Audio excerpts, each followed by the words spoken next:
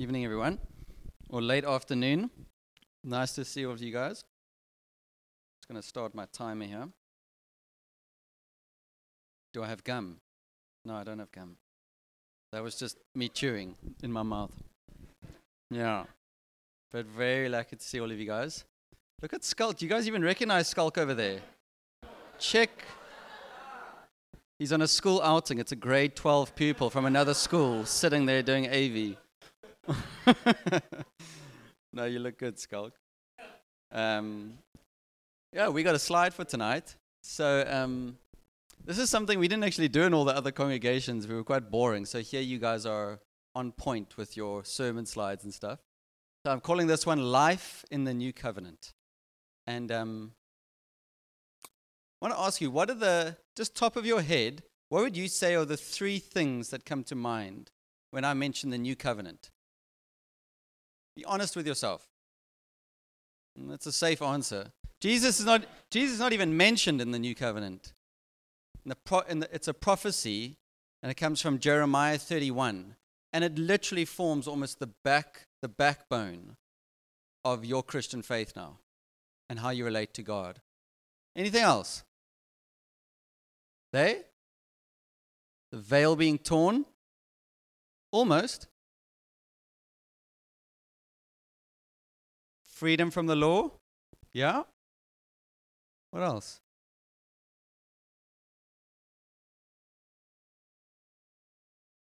Well, also ask yourself, when you read the Old Testament, what do you think was sorely lacking?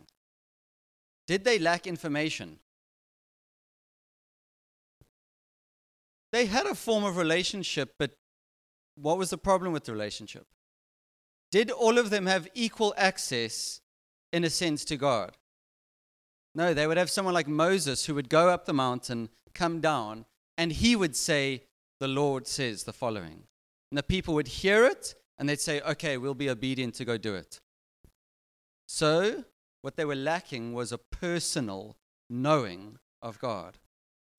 And also, if I just let's say I went to one of the schools here close by, and I said, guys, we're going to do evangelism. And I sent you all out. And I said, here's your little preach you're going to do in each school. You're just going to read to them the 10 Commandments. What would it achieve? Would it create Christians by the time you leave? Hey?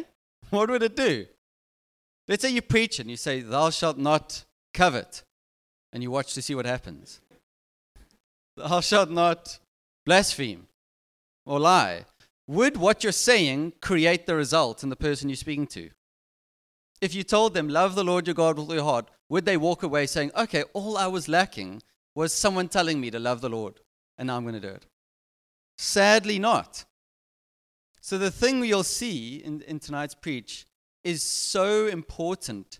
I'll boil it down to, I'd say there are about three things we're going to look at that the new covenant is founded on. But I'll chuck in a freebie. I'll chuck in a fourth also, which is in there. But it's so foundational to understanding your Christian faith. And how many of you guys are going away for the holidays? How many students do we have here? Quite a few still. I know most of our students at the 6 p.m. service. But even for you guys, I was thinking there can sometimes be, I think, wrongly in us, a fear of holidays.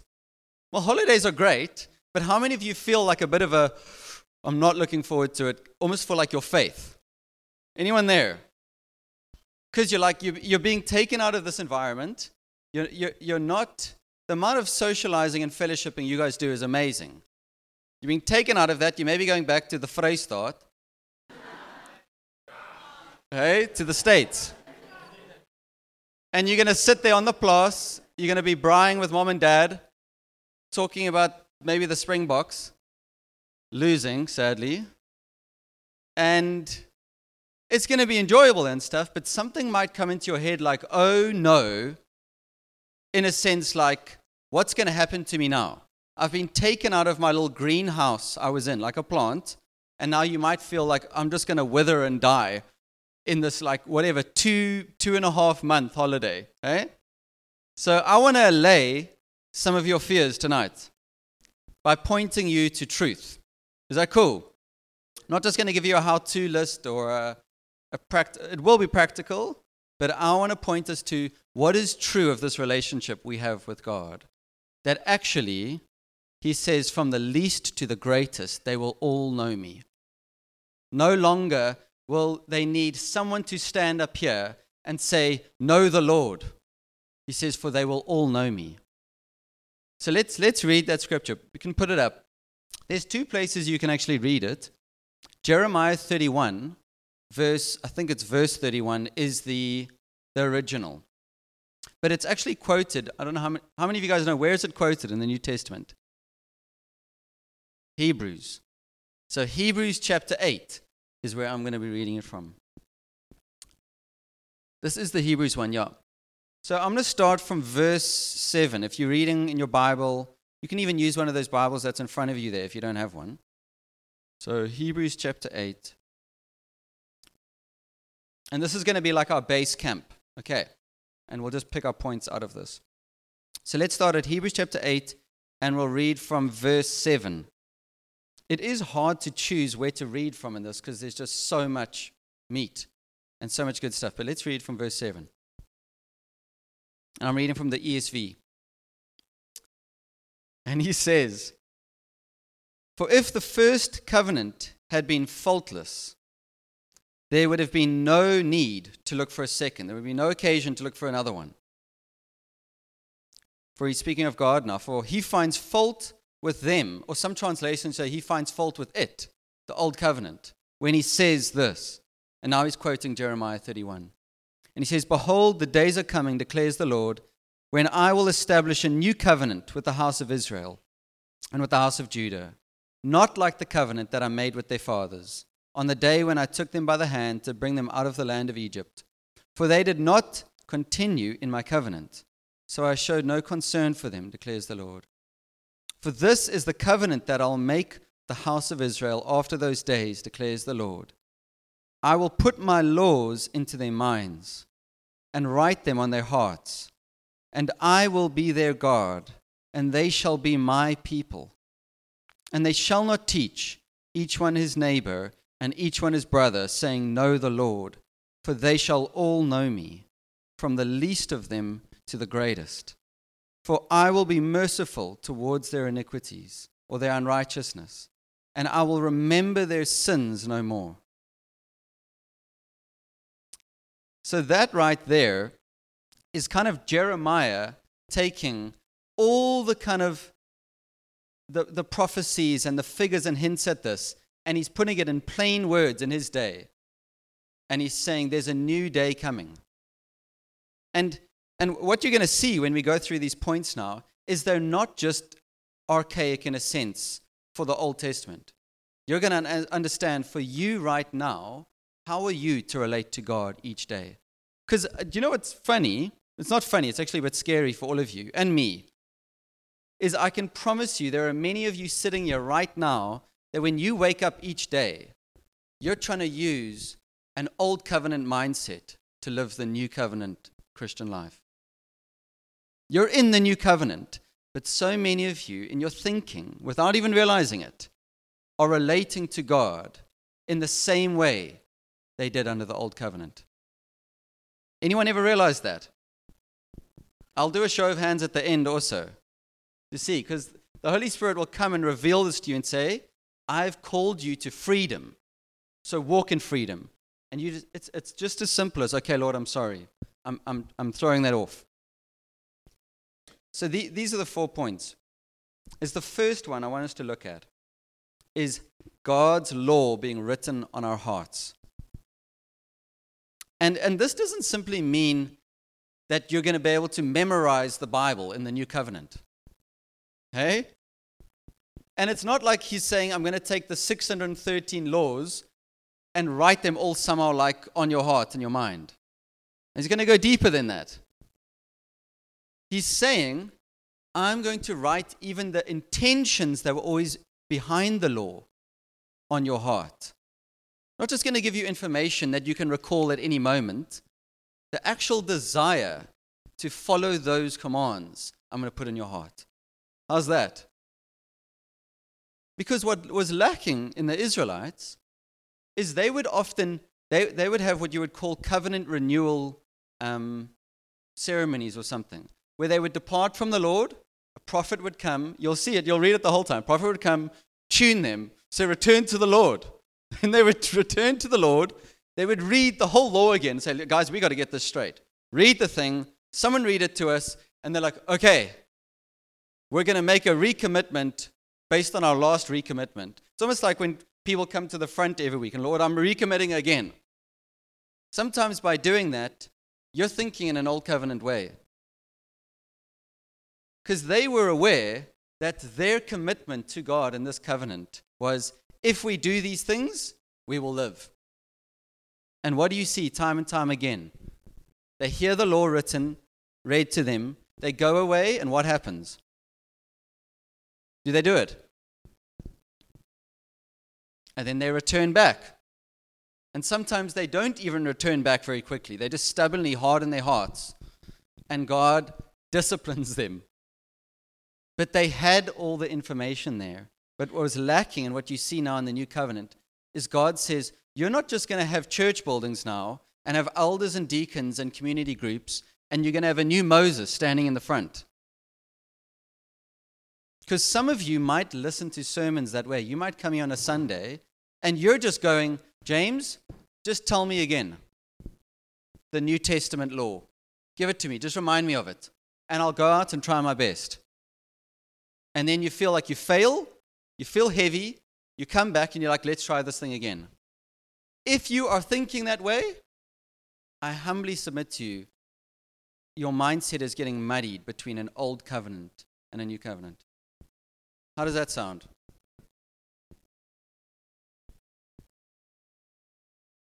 So like I said, it's not simply memorizing it, it's not simply information.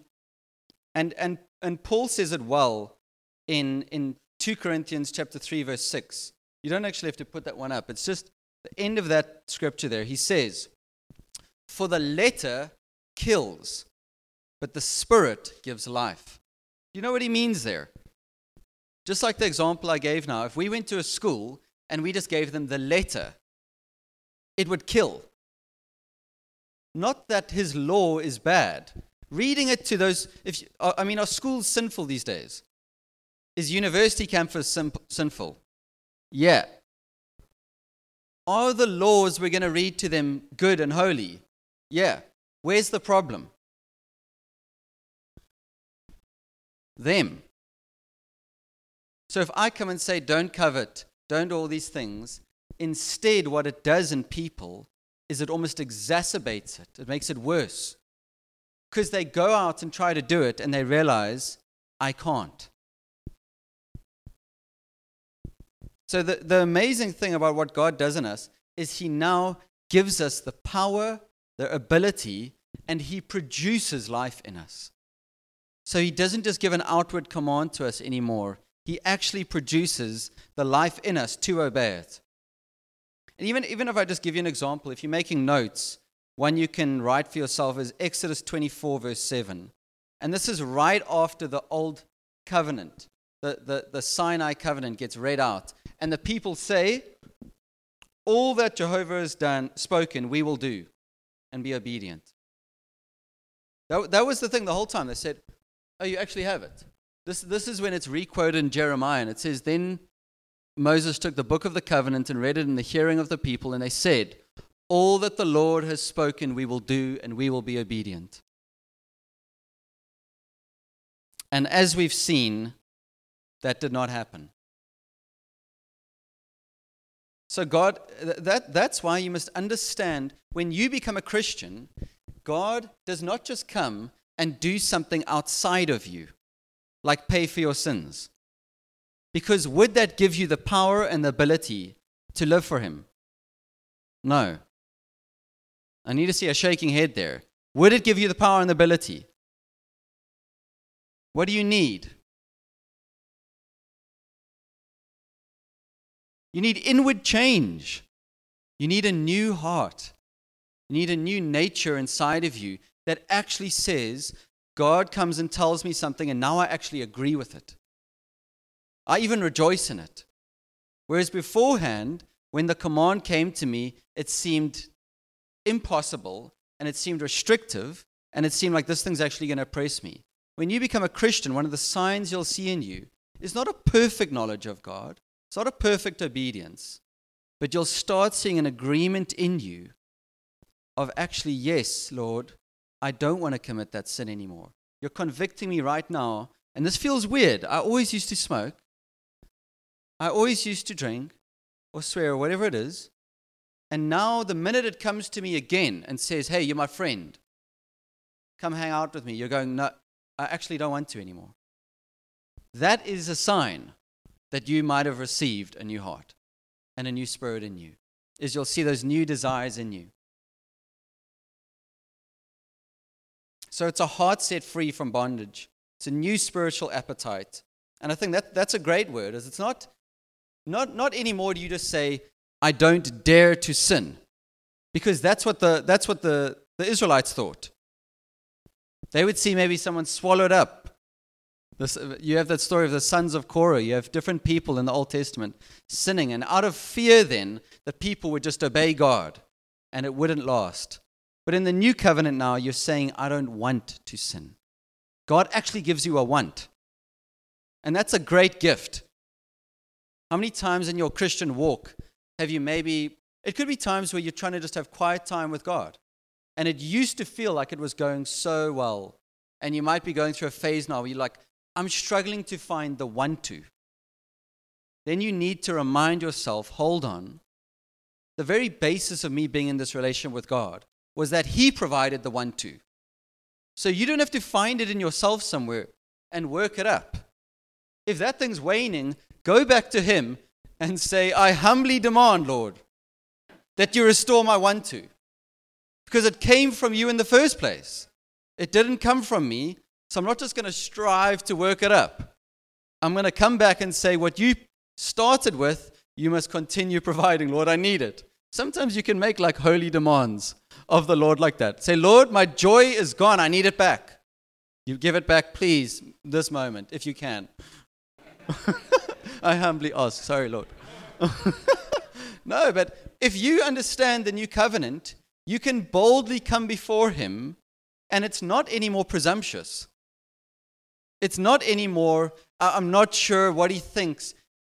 If you have a child, and your child comes to you, or not many of us in the room, Godfrey, you got a child now, and there's a few other parents in the room, but if you had a child and they came and asked you to help them with their homework, let's say they're in like grade 2, and they're doing these little sums, and they're drawing their numbers like this big, and they're just struggling, and your child comes to you and says, Mommy or Daddy, please help me.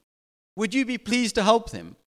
Of course, because you've got something that they need. They don't know it. They don't have it yet. And if we shame, help them if they come to you, even if it's your cousins or something. But it's a beautiful thing when you have something and someone needs it and you say, I get as much pleasure giving this to you as you get receiving it. And that's how the Lord feels. When you ask Him for joy, when you ask Him for peace and stuff, He's not reluctantly saying, I have to give it to you. You're in a new covenant. He's saying, come ask again. Come ask again. You're like, Lord, I've messed up. I feel dirty. Okay, I'm going to come to you. He's like, here, receive grace in your time of need. Where sin increases, I want it to overflow to you, my son, my daughter. Amen. And that's a mindset change in us. That He's not just a reluctant father. He's not just stingily holding these things out to us. He goes even further and creates a cry in us that says like, Abba, Father. That as a Christian, there is something you can seek out and say, Lord, I want to feel and hear that deep cry inside of my heart that says, Abba, Father. I belong to you, no one else. And I can promise you, that's not presumptuous. Go to Him every day with that prayer, and He will gladly answer it for you. And the second point I wanted to touch on here. So the first one was writing the law in our hearts. Second one here is the freebie. I kind of chucked in. It is in there. But it's God saying, I will be their God, and they will be my people. As I was writing this, I just felt this needs its own point. because it's so big. Like, if you were to overhear me saying, hey, after church, I'm just going to go hang out with my Andrea. What would the word my tell you about this person called Andrea? That there's intimacy. What if I said, I'm hanging out with my Leonard after church? You'd be like, huh? With my boy. You'd be like, okay, cool. But the word my implies it's intimacy. I'm not just going to go up to one and be like, hey, my Kristen. That'd be pushing it. Someone does that to you, call them out. But there is a space, there is a covenant relationship where I'm like, that's my girl. That's my Andrea. And what that implies is knowing, deep intimacy. And that's what you see here in this passage. God saying, I'm not just going to be God, a God, and have this like contractual almost relationship, boss to employee.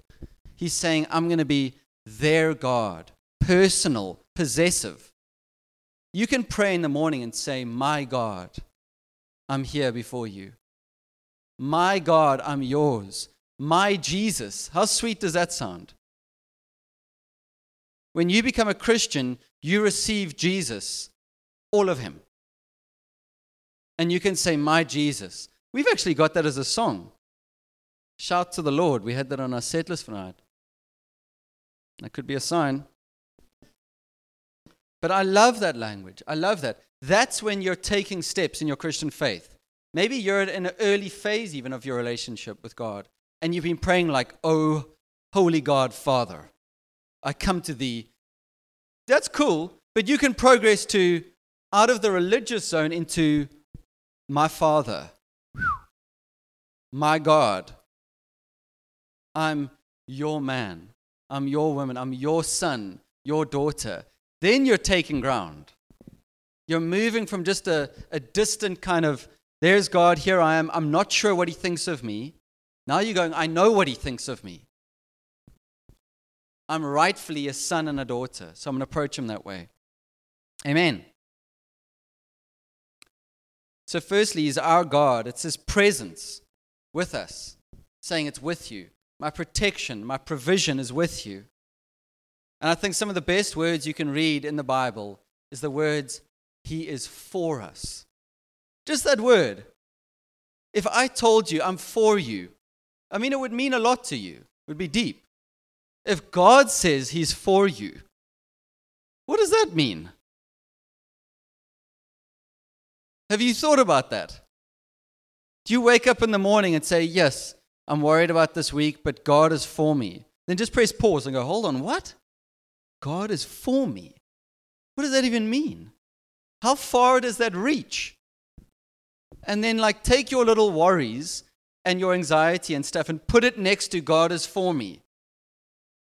And they'll get burnt up like this. You'll be like, he's for me.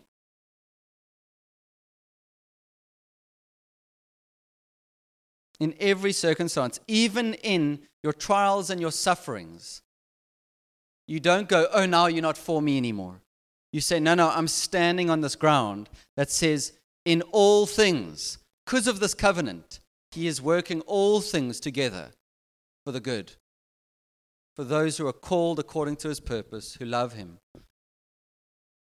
And then on our side, when he says, they'll be my people, that almost represents like us being his ambassadors, we're representatives of his, and we are. He says, when you go out into the world, if people don't receive you, they're not receiving me. It's quite a statement. Or he said to Saul, when Saul was on the road to Damascus, why, Saul, why are you persecuting me? He so joins himself with you and me and his people that he's saying, if you touch my people, you're touching me, because we're one. He's not just God up there. He's God in us now. And we're his people. Thanks, wife, for saying it's good. It is good. James, you're a bit biased. Okay, there you go. It's a different source. You're in worship, so you're also probably a bit compromised. You're trying to add a vibe. Okay, yeah, that's enough.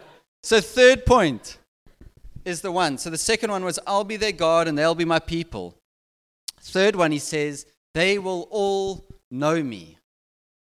And I love this one. Even in the Bible, the word know means a whole lot more than you and I think it means. Anyone ever read? Maybe I shouldn't get into that. Well, maybe I could. In Genesis chapter 4, it says, Adam knew Eve, and she conceived and had a baby. Hello? That's not just information. That's date night. That is, they knew each other. It's intimate. I'll end it there. I'll move on from that point. But just do a study. There are so many places. There's another place in Hosea. God says to Israel, he says, you only out of all the peoples in the earth have I known. He knows about everyone, but he's saying, you only, Israel, have I had relationship with. You only have I known. You are my people. I'm your God. So there's a real powerful thing to it. But what I want to bring out here is that your security in your faith, your intimacy with God, I have to stress this. I think it is aided by church. It's helped by it, by community. But you cannot take your anchor in your Christian faith and tether it to this gathering. You can't. God will send another COVID-19 or COVID-20 your way, and then you're sitting at home for 5, straight weeks lockdown. You can't even leave the yard. And if you've taken your faith and anchored it to what I'm just receiving from the person on a Sunday, from my comm group, from whatever else, that's a false foundation. And we're not saying it's either or, just be alone a Christian and it's just me and God. I'm saying it's both. But I can promise you, for us to be effective Christians, to be steadfast and anchored, we've got to say, I've only been betrothed to one husband, to one spouse, and that's Jesus. He's the same yesterday, today, and tomorrow. Everything else I will build on top of that foundation. I can promise you, we're a bit older than you guys. I'm 32. Andre's early 30s. No, I want to cover over you. But for us, we've seen a lot of friends, and I don't know if you can relate, that we've been chatting to where their church involvement and their status in their church, their position, how people loved them, received them, they so muddied with the gospel and with what's true of Jesus that when church hurts them, or they got disillusioned with church, maybe they didn't get promoted, they didn't get the opportunities, whatever it is, they've jumped to the conclusion then, and it's a deception, that there's something wrong almost in the gospel. There's something wrong with Jesus, with me and Jesus. And I want to warn you about that. I really do. And I want to say, take the time you need, inspect your own faith, and say, how much have you taken, like, you know when a baby has an umbilical cord, and they have to cut it because it's how it fed from the mom. In a sense, there is only one place your umbilical cord needs to be attached, and that's Christ. You will receive from the people around you, but you cannot take that thing which is holy and sacred and join it to people. Even your own husband or wife one day, you cannot do it. To your church, your leaders. Can I get an amen? You cannot. Because it will lead you into an area of almost your faith feeling shipwrecked. You won't even know what you're standing on anymore. So that's not even in my notes, but that's something I have felt strongly about, and I feel the Lord's cautioning us as a church, especially a church that has so much to draw from. There's so much here to draw from, that you could have people amongst us that don't even know the Lord, but are drawing so much that they're not even forced with the decision to accept Christ, really or not. They can leave him out of the equation, but they're getting so much. And we must be aware of that. So even this knowing of the Lord, it says in John chapter 17, verse 3, this is eternal life, that they may know me. That's an amazing line. That they may know me, both the Father and the Son, that they may have fellowship with me. And what I want to touch on here we can actually put a scripture up. It's Hosea 6, verse 4 to 6. Check out this one. He says, what shall I do with you, O Ephraim? What shall I do with you, O Judah? Your love is like a morning cloud, like the dew that goes early away. Therefore, I have hewn them. I don't know, what's another word for hewn? Does your translation say anything different there? Okay, no one's with me. Therefore, I have hewn them by the prophets. I have slain them by the words of my mouth, and my judgment goes forth as the light. For I desire steadfast love and not sacrifice, the knowledge of God rather than burnt offerings.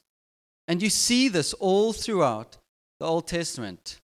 Is he saying, if I have a people that just think eternal life is to serve me or sacrifice for me or do things for me, that's missing the point. Amen.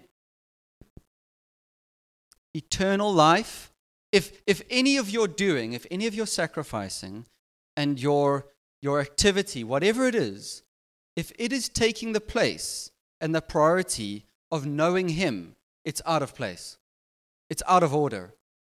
If you've been a leader this year and all your mind has been filled on is, I've got to lead my comm, I've got to serve, I've got to do that, and that has taken the place of knowing Him, then scrap that thing. If it is taking the place of knowing Him, what you were called for, then it does not deserve to be there. It doesn't. We've got to make that our first aim, that I might know Him. I'm betrothed to Him. That's my relationship. And he says, I desire steadfast love and not sacrifice. Because what they were doing is they thought by just offering these sacrifices, by just burning more animals, by killing them, by more blood being shed, they thought somehow this would make up for their actual adultery against God. And he's saying, no, you can do it as much as you want. But what I actually desire is a heart response of love for me, that we may love Him and know Him. And I want to encourage you to pursue that. Make that your aim. Lord, help me to know You above all else. Not just to know how to do things for You, because those prayers can still be about you. If you're just praying, Lord, help me to do the following, help me to say, Lord, I want to know You. What is true of You? Amen. And I didn't even touch on the Holy Spirit, but I mean, the Holy Spirit's my helper, my counselor, my comforter, my friend, my guide, all those things. And the third one here, I wanted to make sure I still give enough time to this one, is it's actually the fourth facet here, is he says, I will remember. You can put that up quick. It's the Hebrews 8 verse 12. I think it's in there. I will remember their sins. I'll be merciful. Oh, you had it? Towards their iniquities, and I'll remember their sins no more. Help me out here. If you were a Jew living under the old covenant, and you heard this prophesied for the first time, what would you be thinking? Huh? You think that's impossible. He's saying, what does he mean by remember? Does it mean he's going to forget? No. He says, I'm not going to hold it against you anymore. I'm not going to reckon it, almost like an accounting term, to your account anymore, your sins. I'm going to once for all deal with this problem. Because for many of you, you're living way more sin conscious daily than actually just God conscious, to be honest. You are. You think the Christian life is to not sin and to maybe try have a quiet time and make it to calm. The Christian life is to know Him And once I make it my aim to know him, to be like him, when sin comes to tempt me, I just go, this doesn't fit in with this. Sin and temptation doesn't help me in this journey of knowing him. So, out of here. That's a big difference. There, it's not just freedom from sin. It's saying, no, God has set me free for something. He has set you and me free to be something, someone to him. To be a loved son and a daughter that walks in paths of righteousness. So then when sin comes, you're saying this doesn't fit in. That's a mindset change, isn't it? It's not simply what is in and what is out, Lord. What should I do? What shouldn't I do? That's an immature way of understanding the Christian faith. It's got to be more, what am I becoming? Do you ever think that? You ever wake up and say, Lord, what am I becoming? If I'm a new creation in Christ, and I'm already a child of God, what are you making me into be daily, right now? I would encourage you to pray that. But this thing of I'll remember their sins no more, it actually starts with the word for. There he says, for I will remember their sins no more. And if you read that passage, he's saying every promise that I've just told you guys about, writing the law in your hearts, knowing him, being his people, him being our God, he says all of those are based on this one thing. That the obstacle between us is going to be removed. The record of debt against you and me is going to be cancelled. Amen. That is why. Because if you don't know that, guys, you're not going to want to get before him and say, I just want to know you. You're not going to want to say, my God. Because you're going to feel the crushing weight of your sin. And you're going to feel far from him. You're going to feel separate from him. So you need to know that he doesn't hold it against you anymore. And let me just give you one example. In my marriage now, if I have an argument, we never do, but if I had an argument with my wife about something you don't need to argue about, like dishes or something, and I got in trouble, and I was supposed to do it. This is actually a true story. I need to do this when I get home. But I actually haven't done it, I'm sorry. It's a real story. Yeah. And now let's say there's a break of fellowship between us. Like we've had a fight about something. I've lost my temper. You can feel it in a relationship, can you? When you fight with someone. You can be in their presence and you're just avoiding them at all costs. So what has happened between us is we haven't lost our marriage. We've lost fellowship.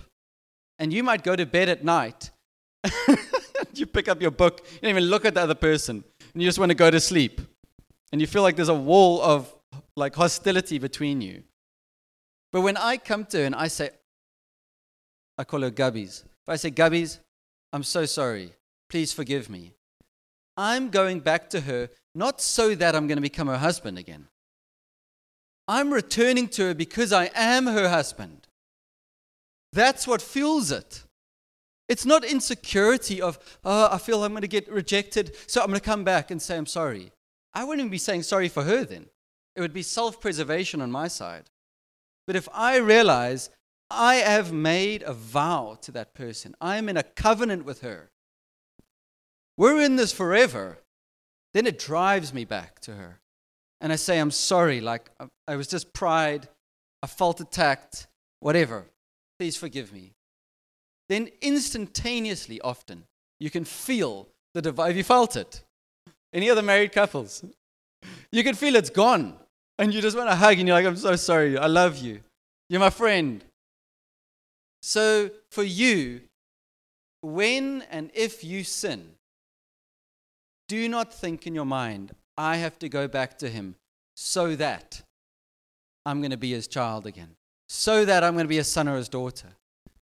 Keep in mind, I am his son. I am his beloved. Therefore, I'm running back to him. I am running back to him. And I'm saying, my God, I'm sorry. I've sinned against you. If you let that sink into your head, the gap between you sinning and you running back to the Father is going to diminish hugely. Because that's what the enemy wants. He wants you to feel far from him. Run away, go offer some burnt offerings and sacrifices, and then feel like you've worked your way back up again and then approach him. That's what he wants. But the veil, like you were saying earlier, the veil has been torn. The way is open. And there's a word, just in closing here, because I'm aware of my time, there's a word you'll see often, especially in the book of Hebrews and in other ones, is the phrase, let us draw near. And that is like the most fitting conclusion I can think of. In light of all these promises that you have, better promises, a better hope, do you know what the Lord's saying to you? Draw near. Not just go out and try serve, sacrifice, do. Get to the end of you and your effort and your striving and saying, I'm drawing near to you. You must provide everything I need from start to finish. Hold on.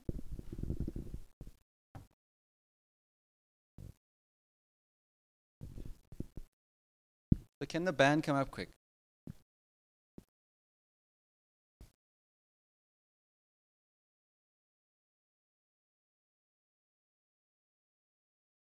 I wasn't 100% sure, in a sense, how God would want us to respond to this, but I think for some of us, as I said in the beginning, I think the Holy Spirit identified to some of us that there has been old thinking. It's almost like when Jesus said there's old wine that's in a new wineskin.